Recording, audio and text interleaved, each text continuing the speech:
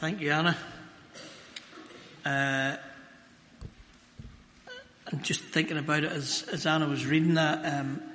We had a situation once, back in the day, before it was part of my DNA to be involved in cross-denominational weddings or baptisms or those things that we now do in Fitzroy as really a matter of form. I had left First Antrim as assistant, and one of the members there was getting married to a Catholic girl in the south of Armagh and wanted a Protestant contribution to the wedding. So I agreed that I would go and just read the scriptures at this wedding. So South Armagh was interesting itself. You're from Ballymena, there's another terrain altogether. But we found the church, and I did my part, and then we went off to the reception. Now, I'll tell you this, just in case you're thinking of getting married. We're not good at responding to wedding invitations because we presume because I'm going to be there that you think I'm going to be there, do you know. So unless it's fish and beef and Janice isn't a fish fan and we have to answer that question, we might forget to answer, we're coming. So I'd never sent back I'm coming because I was involved in a wedding before, so I didn't. So we got to the hotel, walked in and thought, now where are we sitting? Because that's always a big issue at a wedding. Where are you sitting? Who are you going to have to put up with for the whole evening? And looked down all the charts, looked at every table, and our names weren't on the list. Janice says, why not? And I'm going, I don't know. Well, did you send back an RSVP? Well, I never do. Well, then that's probably why they didn't get an RSVP. And I'm thinking, yeah, it would be the Catholic priest marrying them, so they would assume he was there. But because I was reading, so we had to scarper.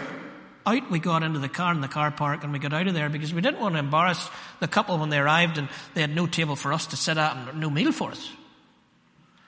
So I felt bad for a while, and I met the guy because we weren't the same church anymore, so I didn't see the guy for maybe another couple of years.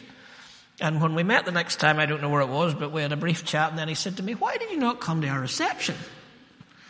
And I said, well, we did, but our names weren't on the list. And he said, but you were the minister. You were at the top table.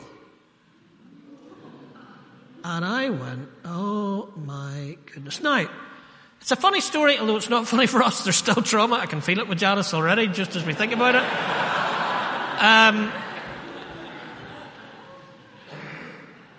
But it's what we're talking about here in Proverbs.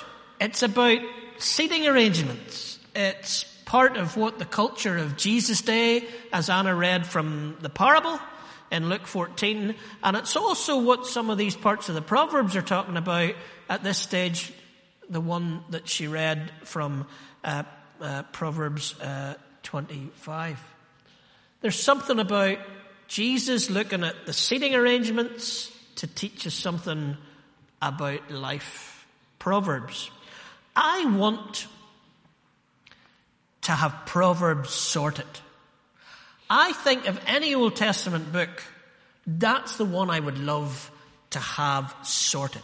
I'd love to have it all read. I'd love to know what it all says. I'd love to know what it all means. I would love to use it in every day in my life. And yet, though I've read it and though I've dabbled back into it and I've said I'm going to read it every day for the next year and I don't read it every day for the next year, I probably haven't got a handle on it the way I should have, or have any of us.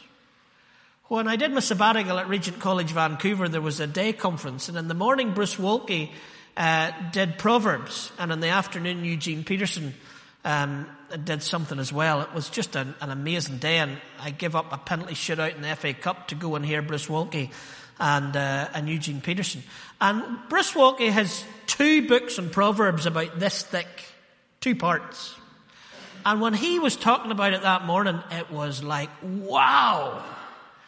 And I remember sitting with my friend Martin Baxter and looking at him and saying, now you see, if I'd spent the time in Proverbs that I spent in you too, I could do this. And he said, well, Bruce Waltke hasn't written anything on theology and music, so you do your bit and he does his bit, and he made me feel a wee bit better. I'd love to have Proverbs sorted. And actually the lectionary that we follow, although we're going to dip in and out of it for the series I want to do starting next week, the lectionary has only about 6 short verses from Proverbs in its whole 3-year cycle. And reading this week, an Old Testament theologian was saying that it wasn't really until this last 20th century that the books of wisdom in general, and Proverbs in particular, were taken seriously in the academic field. But we should pay a lot of attention to the Proverbs. And it seems to me in the overview that I've taken of it this week as I've looked into it and tried to come to terms with it. By the way, I cannot wait for James McKeown, 29th of March, in How to Read the Bible series when he comes to do Proverbs with us, because he's a good Old Testament scholar and he'll give us some brilliant insights. But as I took it this week, it seems that the Proverbs are everyday things, learning from everyday things, learning everyday lessons from everyday things that happen to us. The one we probably all know the best. Proverbs 6. Go to the ant, you lazy bones. Consider its ways and be wise. Without having any chief or officer or ruler, it prepares its food in the summer and gathers its sustenance in harvest. Just by looking at an ant, tiny and all as it is, although can I say, for those who've been in Uganda, it's a whole different beast in Uganda. You pay a whole lot more attention to it there than you do here. You see anthills of this size and maybe higher, and you see them crawling around and you're thinking, there could be damage done there. And I remember walking around the side of the original Fields of Life farm, and 2 of the alumni standing on my feet and telling me to get my shoes off because those ants that might not be good in your pants, as the rhyme says, were making their way from their feet up my ankle to my leg. So you do take more attention maybe in Africa, but there's ants all around us. Do we take time in our lives to learn from the everyday things around us, everyday lessons in life? One that happened to us this week. You're just in there, you've stayed up maybe a wee bit late, maybe reading a bit of Proverbs or some other book that you've been reading. And you get up there and you're brushing your teeth when you hear Janice in the bedroom saying, Jed! And you're realizing Jed has just thrown up on our bed right as you're about to get into it for a good night's sleep. Now that sounds, no! The book of Proverbs would be saying, Steve, calm your anger and learn a lesson from life in your dog throwing up on your bed. As a dog returns to its vomit, so a fool repeats his folly. I'm in the bathroom repeating my folly, but not learning the lesson from everyday life. Proverbs. And I may be particularly like that this particular summer because I've been reading a lot of the poet Mary Oliver. She's wonderful. If you haven't read any Mary Oliver, just go home and get Mary Oliver collected. You don't like poetry? You need to get Mary Oliver. You hate poetry? You need to get Mary Oliver because she is the poet that will get you into poetry. And the main thing that I think she teaches me in her poetry is that awareness of the everyday. Just 1 or 2 lines. Sometimes I need only to stand wherever I am to be blessed. Sometimes I need only to stand wherever I am to be blessed. She has this great awareness of the ant and the dog throwing up. And she has a whole book, actually, on dogs, of poetry on dogs. But she has this everyday life awareness. The butterfly in the forest this summer in Ballycastle, hundreds of butterflies. I saw them differently this year because I was reading Mary Oliver. Everyday lessons for everyday life. The Proverbs. So maybe some of these other Old Testament books are telling us what's the deal with evil and why do good people suffer and how does that happen to them. The Proverbs say to us, how do you deal with your money? How can you have a healthy marriage? How do you relate to your friends? What about work? What do you do there? It's about the minutiae of life from the lessons of life. And we come to this one today.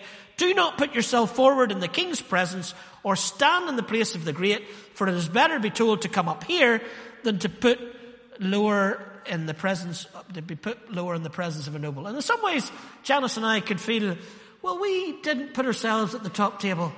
Didn't even imagine we would be at the top table. So we didn't put ourselves at the bottom table. We scarpered. But it's a lesson from the table rituals of the Old Testament days, and that Jesus used in this parable to teach us something, I think, that's profound at the start of a new church year. The lesson is humility. And the gospel is a gospel of radical humility. The Pharisee and the publican, the one who put themselves forward and felt they were arrogant enough to be holy, and the one who was vulnerable and open and honest and confessional. The last shall be first and the first shall be last, Jesus said more than once, and told parables that meant that more than once. The posture of Isaiah in the temple, for I have seen God, and who am I? And I am a man of unclean lips among a people of unclean lips. Or of David, who was aware before God of his frailties and needed to confess. Our posture before God is crucial to not only the discipleship of following Jesus, but I think also in the healing of our broken souls. Radical humility. The posture that Jesus calls us to in what we read at the outset of the service. He who was God made himself nothing, so that we who were nothing could become heirs of God. But because we become heirs of God and joint heirs with Jesus, shouldn't make us feel arrogant or presumptuous or to be trying to get to the top table. We need to be aware of our preciousness. We need to be aware of being made in the image of God. We need to be aware that today, in front of me, in every face I see, is the most spectacular creation of God. And we need to be aware that you are the most spectacular creation of God, because you are made in the image of God, and because God left heaven to become obedient to death on a cross because he loved you. That's how precious you are. We don't want to lose sight of that. But what we don't want to do is to take that to become arrogant, self-righteous, those who think that we're deserving while others are not. Because Jesus' ministry to us was to wash the disciples' feet. That's what the Lord does. That's the message, the radical discipleship of the gospel. So I want to take us then into something I learned over the summer that blended nicely, maybe in a contrived way, but I don't think so. You can judge that with this lectionary reading of today. I find that the summer for me, I've told you this before, but Whitney Wilkinson, who was one of our interns, the Reverend Whitney Wilkinson, who was one of our interns, told me not to take any theology with me on holidays and to ban theological books when you're on holidays, so I read novels. But I find that the novels probably teach me as much, if not more, than the theological books, because I'm more relaxed. I'm not looking for sermon illustrations. I'm not looking for some theological thought. And yet I go into this novel and suddenly I'm going, whoa. So my book of the summer is a book called The Light Keeper by a friend of mine called Cole Morton, who was at the Four Corners Festival just a couple of years ago. His last book was about, this is his first novel actually, but he's had 4 books out, but the last book was about the boy who gave his heart away, and the story of 2 families, one who donated their heart to another boy who needed a heart, and then the families coming together, etc. This is pure novel. And it's set where Cole's from, in the Seven Sisters, Beachy Head, south of England. And what happens in the book, and I don't want to tell you too much, but I probably will blow it for you. So spoiler alert, spoiler alert. What happens in the book is that these 2 lost souls find themselves together on Beachy Head. And it seems in the book that if you're on Beachy Head and you're on your own, everybody assumes you're going to jump. So I wouldn't go there for a lonely walk or a quiet reflection, because somebody's likely to rugby tackle you and take you to some trauma counselling and lead to some psychological help from then on. It seems that if you're on that edge of the south of England, people think it's going to be suicide. So this girl has gone to the south of England just to get away for some solitude. And she meets but she's in a very dark time of her soul because she's going through one that many of us here know and that Cole knows in a very personal way. They're trying to have a baby and they can't have a baby, and he just describes that. I think it should be taught at Union College, the most incredible way that you would teach what that's like to go through that. Sarah, who's going through that, meets the keeper, the light keeper, who's trying to renovate this lighthouse. He's not a lighthouse keeper. The lighthouse is no longer functioning, but him and his wife came to set this up as their dream place, and his wife dies reasonably young. So he's gone through the trauma and grief of that. And as a result of what happens in the story, they find themselves together talking. And the amazing thing in the book that I discovered as I followed it through was that they both, in some ways, save each other, rescue each other, find the light out of their darkness with each other, in their vulnerability with each other. They end up sharing the raw truth of their trauma to each other. Not planned, not scheduled, it just happens. And that as both of them share their darkness, they lead each other into light. The experts and the professionals in this book get it way wrong. The ones who are vulnerable and are honest and humble before each other to be vulnerable get the healing. And it was a lesson to me, a lesson that I think I know, but I haven't seen enough of in my own life. And I watch it in the life of a congregation. Vulnerability is an incredibly courageous thing, as Cole describes very well. Some of us are in situations where if we don't become vulnerable about it, it's going to physically kill us if we don't tell the doctor. But other of us are psychologically or spiritually in places where if we're not vulnerable about it, if we're not honest about it, if we don't expose it to other people or another person, then it could kill us. But the truth of our vulnerability and humility might just be that which sets us free.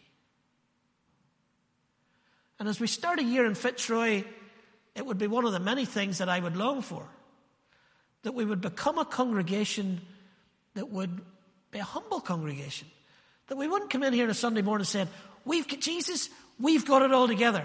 What's that bit in Adrian Plass for those of us old enough, where the guy comes into church and because he's in church, he starts to pour out all his sins to the woman next to him in the pew, and she just can't deal with it, and she runs away or whatever else. Or my friend Peter Case, the singer, who was an alcoholic and came to faith, and he said it took 4 years before God could make him clean again. But he said to my friend, a pastor in England, or actually, who then went on to head up a Bible college, he said to him, Rob, why is it when I go into Alcoholics Anonymous and say, who here's an alcoholic, everybody puts their hand up. But when I go into church and say, who here's a sinner, not one person puts their hand up. Because we're not vulnerable people. I don't think we've been trained or taught humility or vulnerability. I think in our society, many people would see us as arrogant. Many people would call us hypocrites or self-righteous. Where actually the last person on earth to be self-righteous are the people sitting in these pews today, because what we're doing is we're saying, I am a sinner. I can't do it myself. I need grace. I need help. I need the Holy Spirit. But we're not good at that posture. It's in our theology maybe, but it's not in the practical way that we live with one another. Vulnerability and humility are not only the ways that Jesus teaches us to live, they are the answer and the doorway to our healing, I believe. Not only personally, but societal.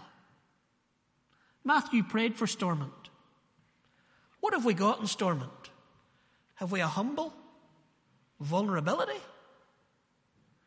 Or have we an arrogant, almost self-righteousness or the political equivalent?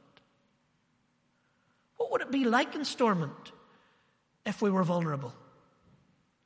Particularly can I say, forgive me, but it's our people, particularly can I say to us, that unionist British population who can throw out all kinds of accusations at the Republican community but seem to miss 800 years of absolutely violent terror for us to own the beautiful, lush fields of the County Antrim Plateau while we pushed all the Catholics onto the barren mountains and glens.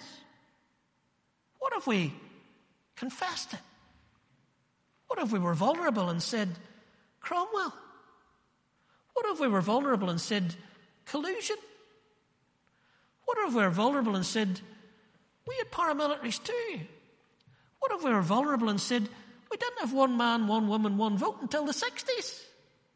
What if we were vulnerable and confessional? What would happen if both sides did that? Because it's not only Jesus' model for how to live, it's Jesus' secret to success. And don't trust me. Trust a recent survey that looked at 250 of the most successful people in the UK. And the trait that was most in the answers that come back or the surveys, the one trait that the most of them had overall was vulnerability. The 250 most successful people in the UK, every one of them was strong in their vulnerability. I don't think society likes vulnerability. I don't think society celebrates humility. I think Jesus came with a radical humility and a radical message that said, don't put yourself forward. Put yourself lower. Be honest. Be truthful. Be who you are. Be vulnerable. Be honest. Because salvation comes to those who know they need a Savior. Salvation comes to those who know, I'm a sinner. I need grace. I'm a sinner. I need somebody to stand in. It all comes at the heart of our theology from confession, humility, and vulnerability. But it might not be the posture that we live by. Let's pray together.